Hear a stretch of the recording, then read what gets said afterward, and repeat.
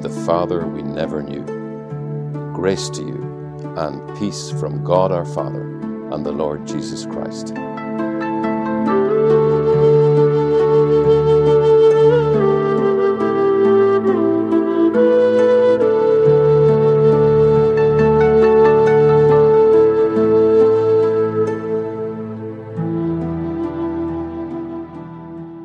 Within the opening verses of each of the Apostle Paul's letters sits this same wonderful statement: Grace and peace to you from God our Father and the Lord Jesus Christ.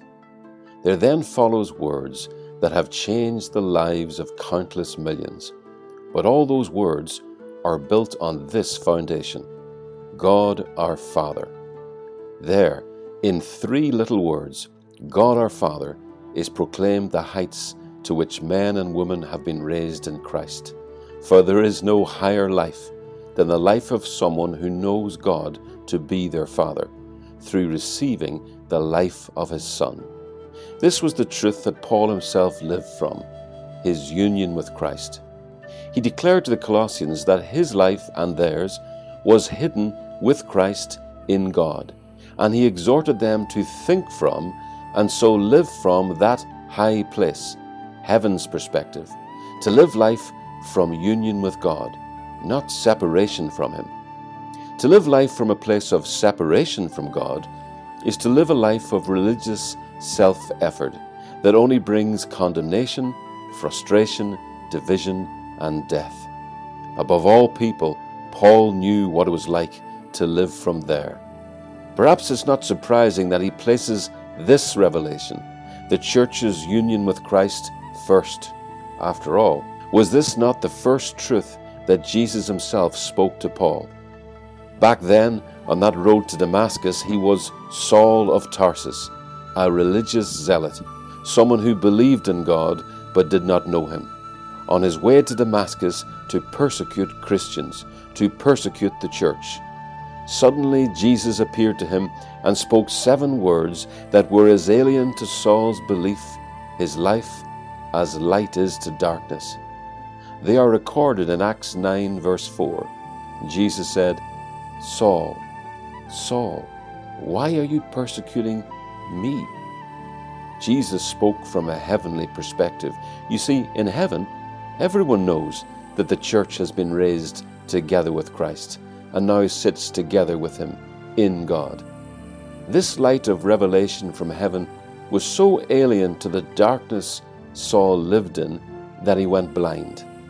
His eyes did not open again until a disciple called Ananias, filled with the Holy Spirit, once again addressed Saul from God's heavenly perspective and called him Brother Saul. In a very real way, that is what happens with every believer. By the grace of God, the Holy Spirit reveals to them Christ, the wisdom of God, and the power of God. This revelation comes when the gospel is preached as good news, not good advice. Good news is the news of what God has done for us. Good advice is only news of what men think we should do for God. This good news of what God has done for us is the news that through Christ, God was reconciling the world to himself and is now no longer counting men's sins against them. But to the religious mind, the mind trained up to think that God is holding your sins against you and it is your job to atone for your sins through living right, this news that salvation, union with God, is a gift to be received, not a life to be achieved, is too bright. It is so bright that those of us who have lived for years in the shadows of religion cannot immediately take it in. You know, in Wales many years ago, ponies were used deep underground in the mines to pull carts of coal. They were stabled underground and they lived in semi-darkness for long periods, sometimes only being brought to the surface during the annual holiday. When the time came for these pit ponies to be brought above ground, they had to be taken up at night, because the broad daylight would have been too much for them. They needed the light to dawn slowly, to enable their vision to become accustomed to their bright, colourful new world. Jesus knew there was only so much that his disciples could take in at one time. And so he promised them that when the Holy Spirit came, he would progressively lead them up into the glorious truth of the gospel, God's heavenly vision of them. The greatest vision any man or woman can have of themselves is God's vision of them in Christ.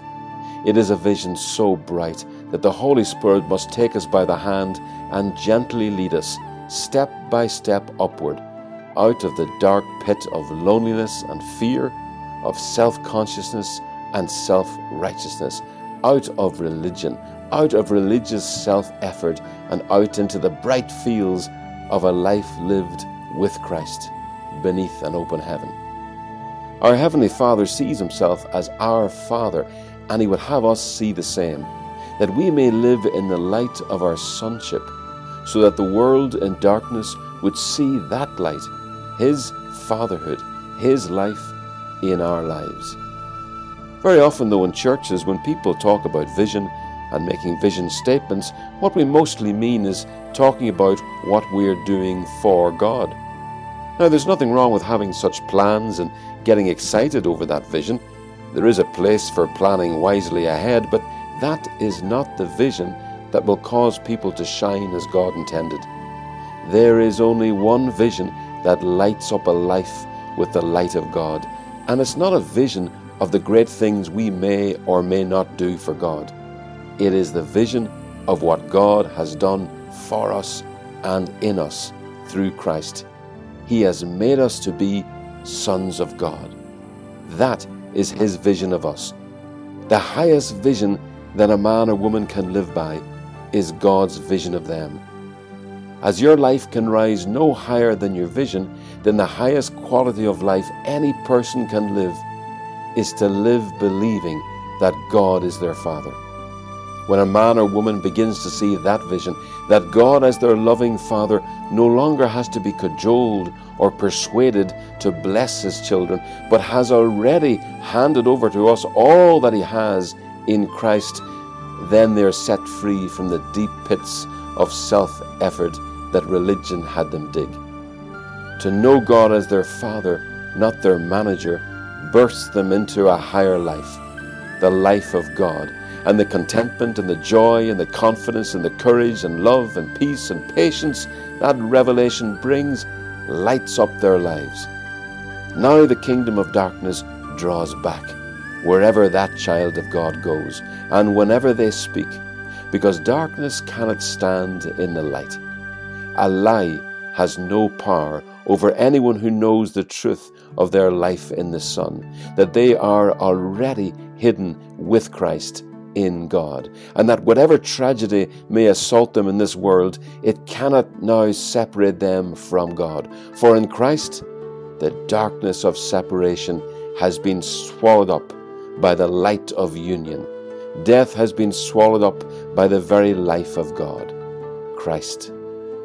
You know, Paul was a man who saw and so spoke from heaven's perspective, words from the very Spirit of God. Let me finish by reading you such words from heaven, words that sum up your Heavenly Father's vision of you in Christ. They are recorded in the first 4 verses of the 3rd chapter of Paul's letter to the Colossians. Here are words that will lift you up into heaven. Therefore, if you have been raised up with Christ, keep seeking the things above, where Christ is, seated at the right hand of God.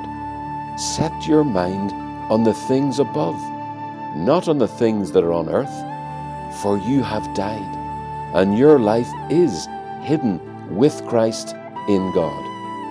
When Christ, who is our life, is revealed, then you also will be revealed with him in glory. Now, grace and peace to you from God our Father and the Lord Jesus Christ.